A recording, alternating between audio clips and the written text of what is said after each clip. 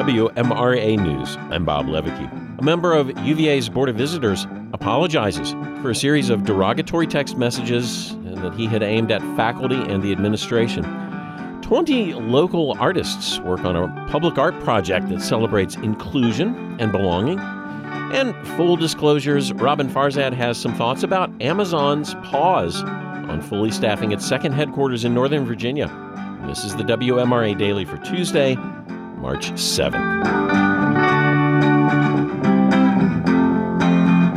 A member of the University of Virginia's Board of Visitors has apologized for a series of derogatory text messages reported by the Washington Post and VPM News. The Daily Progress reports that Bert Ellis addressed the issue during a board meeting last Friday. Since being nominated to the position by Governor Glenn Youngkin, Ellis has faced criticism from both UVA students and faculty for his past actions and comments. Ellis's term on the Board of Visitors runs through June 2026. Virginia's congressional delegation is working across party lines to make whole milk available in public schools. Virginia Public Radio's Michael Pope reports. Whole milk was prohibited from school cafeterias a decade ago as part of the Department of Agriculture's school lunch program. The effort was part of the Obama administration's Let's Move initiative. But now people are starting to second-guess that idea, including Abigail Spanberger, a Democrat from Northern Virginia's 7th Congressional District. Far too often you see the tray of food and you see that skim milk going unopened straight into the trash can. And I know certainly from my 3 daughters, the youngest of whom is a 3rd grader, that she loves chocolate milk, whole milk. And it's an important part of getting enough calories and nutrients into her on a regular basis. That's why she introduced the Whole Milk for Healthy Kids Act, which would allow flavored and unflavored whole milk in public school cafeterias. Michael Dykes at the International Dairy Foods Association says the bill reflects the latest in scientific research. Researchers are speaking out more that consumption of fat in the diet's not directly related to obesity. Also, the concerns about saturated fat in milk, new studies are out saying that consumption of full-fat dairy is maybe associated with neutral or lower risk of heart disease. Unlike a lot of other things in Congress, this bill has widespread support on both sides of the aisle. One of the co-sponsors of Spanberger's bill is Republican Ben Cline from the Shenandoah Valley. I'm Michael Pope. 20 local artists are working on a public art project celebrating inclusion and belonging. WMRA's Randy B. Hagee reports. Opening Doors, The Art of Inclusion, is a project of the Arts Council of the Valley in collaboration with the ARC of Harrisonburg and Rockingham. Last fall, they invited artists to submit sketches depicting how they would turn a household door into a work of art, one that conveys the themes of inclusion, acceptance, unity, diversity, and belonging. Jenny Burden, director of the Arts Council of the Valley, explained that each of the 20 chosen artists is approaching this concept in a different way and in different media. For example, Laura Thompson, she takes her door over to our community place for painting sessions, and she has patrons over there who are helping her. And then you have Christopher Michael. He is an art teacher at East Rock, and he's looking at the idea of inclusivity using the symbol of a bridge. I got to speak with one of the other artists at her home studio in Nelson County. Lana Lambert lives at the end of a long gravel driveway on a grassy hilltop surrounded by mountains. Her newly built home on her family's farmland is pleasantly scented by wood smoke from their stove, and the walls are covered with artwork. Oh, you might enjoy this. I'm teaching a class on traditional block-printed decorative paper. As Lambert guided me around her studio, she pulled out a printmaking design she had made of a rolling ocean wave. So, the way it was normally done was design was sketched out, and you made sure that the pattern would repeat itself and overlap. It's carved out and then repeated, and then you do a whole bunch more, and then you have a whole block that you can then make repeating pattern paper from. Lambert's expertise includes a wide variety of media, from mixed media illustration to watercolor painting to woodblock printing to Japanese bookbinding. Her Art of Inclusion door was propped up in one corner of the studio, on which brilliantly illuminated clouds were beginning to take shape in paint. So I came up with the design of having this beautiful billowing cloudscape. I don't know, at certain times a year, it just seems like Harrisonburg has these huge, massive, cumulus clouds, and it's just such a neat landscape. And when the sunlight hits it in the evening, it's just amazing. Beyond just showing this cloudscape in the visual realm, Lambert wanted the project to be accessible to people who are blind and visually impaired. Her partner, a poet, is helping craft a verbal description of the scene, which she will install on the door with rhinestone chips in Braille. And then for colorblind viewers, based on advice from internet forums, she's providing multiple pairs of safety glasses with different color tints. Lambert also decided to add a tactile component to the painting after getting input from art teacher Tammy Waddell at the Virginia School for the Deaf and Blind, or VSDB, in Stanton. I'm going to lay it flat to paint the clouds so that the paint can pool and that maybe there can be the curvilinear features of those clouds so that people can touch it and feel sort of like a relief to it. I spoke with Waddell via Zoom about her work and how art exhibits can be more accessible to both deaf and blind patrons. Waddell is deaf, and so for our conversation, she signed while interpreter Aaron Yanez translated for us.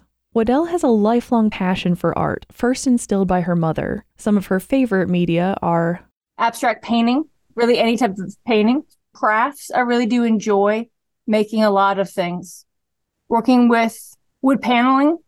I also work with a pizza pan as a type of, canvas to display art on, using different things and getting creative with how you do things. Upcycling or recycling materials as well. I really enjoy that. Waddell teaches art to all grade levels at VSDB. She told me she uses an interpreter when working with blind students. Being a deaf person teaching blind hearing students has been very challenging, but I've had a great opportunity to learn from them as far as incorporating tactile elements. She also travels, teaching classes on Devia, which stands for Deaf View Image Art. It's a lot about self-expression, identity as a deaf person, deafhood, deaf culture. What does it mean to be deaf? There are a lot of positive affirmations related to being deaf, and there's also resistance as part of the deaf identity. She noted that the level of accessibility of art museums can depend on their funding. I feel like accessibility's come around where a lot of places are doing somewhat better with that. It'd be just great to have a description next to the painting that's in Braille or something we can read, for the deaf can read. But not all are fluent readers, so there's different challenges for galleries, I know, to make things truly accessible. The finished works of Opening Doors, The Art of Inclusion, will be installed in primarily outdoor locations throughout Harrisonburg and Rockingham County at the end of April or early May. For WMRA News, I'm Randy B. Hagee. Learn more about the Opening Doors project at WMRA.org or on the app.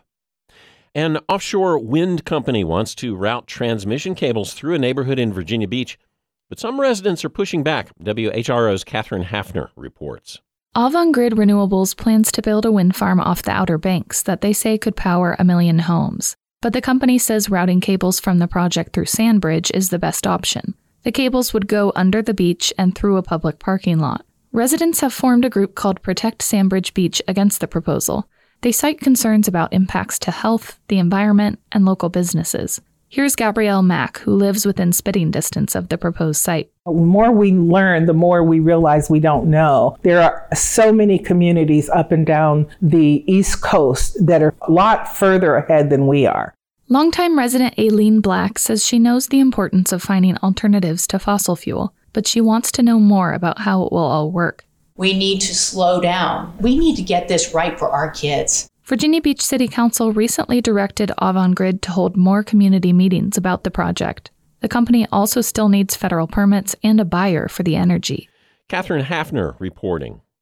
Well, more discussion now of a story we reported on yesterday. Cities all over the country wanted it. Northern Virginia won it. But now Amazon is pressing pause on its new second headquarters in Northern Virginia. Robin Farzad, host of Public Radio's Full Disclosure, and Virginia Public Radio's Craig Wright talk about what happened and its potential impact on the Commonwealth. When it comes to the world of business, even the grandest of plans are at the mercy of an ever-changing economic landscape. Robin, some big changes as far as construction at Amazon's HQ too. Yes, it's throttling the second part, including the kind of double helix or this lipstick type building with gardening and connections all around it and everything. It's really high-tech and futuristic and indicative of the fact that one of the largest corporations on the planet, I think at its peak it had more than a $2 trillion market valuation, was aiming for the heavens. But then, things fell back down to earth. Tech expectations sometimes are overrated. The entire industry got well ahead of itself, and so it's slowing down its plans. It's not pulling out, but it's going to take its time. It's a big headline, but should people not be reading too much into this? Isn't that just the nature of big business? It is, and I think especially when you're a massive publicly traded company like this and you shift from growth at any cost, throw money at it, have all sorts of experimental projects. In Amazon's case, it has Whole Foods, free grocery delivery with Prime and everything. When spending for growth's sake is really prioritized by Wall Street. Now Wall Street is scrutinizing profitability. And so on top of the layoffs, you're pulling out of more speculative projects. And for accounting reasons, if you kind of spread this out and smooth it out and amortize it over a longer term, you could get an accounting, quarter by quarter profit boost from it. But I do believe that they're still committed to the region. The region doesn't seem that freaked out about it. And frankly, that Northern Virginia region is on fire anyway. It has such a, an influx of people moving there for jobs, a play on the growth of DC and all the Fortune 500 companies there. And so Amazon has already placed its bet, and I doubt it's really going to shrink away from it. Well, when the original concessions were made and the deal was struck, this was pre-coronavirus. In the wake of the pandemic, a lot more folks are working remotely, and it has absolutely changed the way that we work. And as a result, a change of plans seems understandable.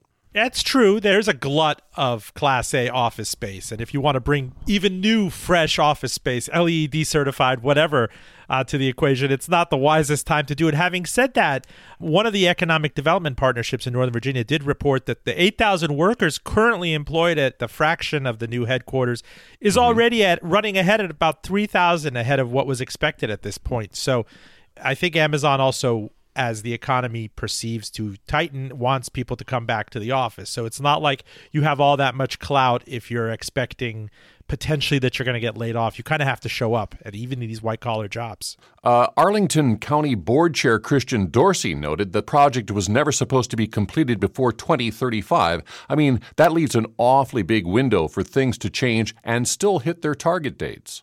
Yes, and who knows how many booms and busts we'll have over the next 12 years.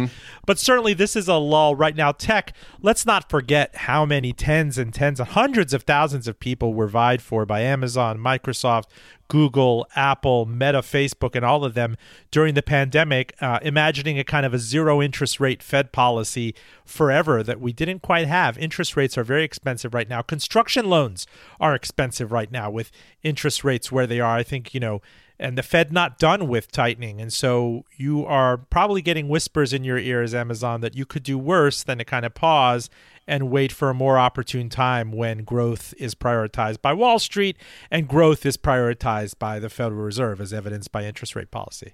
Indeed. We've been speaking with Robin Farzad. He is the host of Public Radio's Full Disclosure. I'm Craig Wright. Robin, we'll look forward to talking with you again next week. Thank you, Craig. I appreciate it. And finally today, a little more business news. The Altria Group announced Monday that it will purchase vaping startup Enjoy Holdings for roughly $2.75 billion. Altria, based in Richmond, already owns 4 companies that make nicotine or tobacco products, including Philip Morris USA. The company previously invested $12.8 billion in Juul Labs. The conglomerate has pledged to, quote, responsibly lead the transition of adult smokers to a smoke-free future by 2030. For WMRA News, I'm Bob Levicki. Thanks for listening, and enjoy your Tuesday.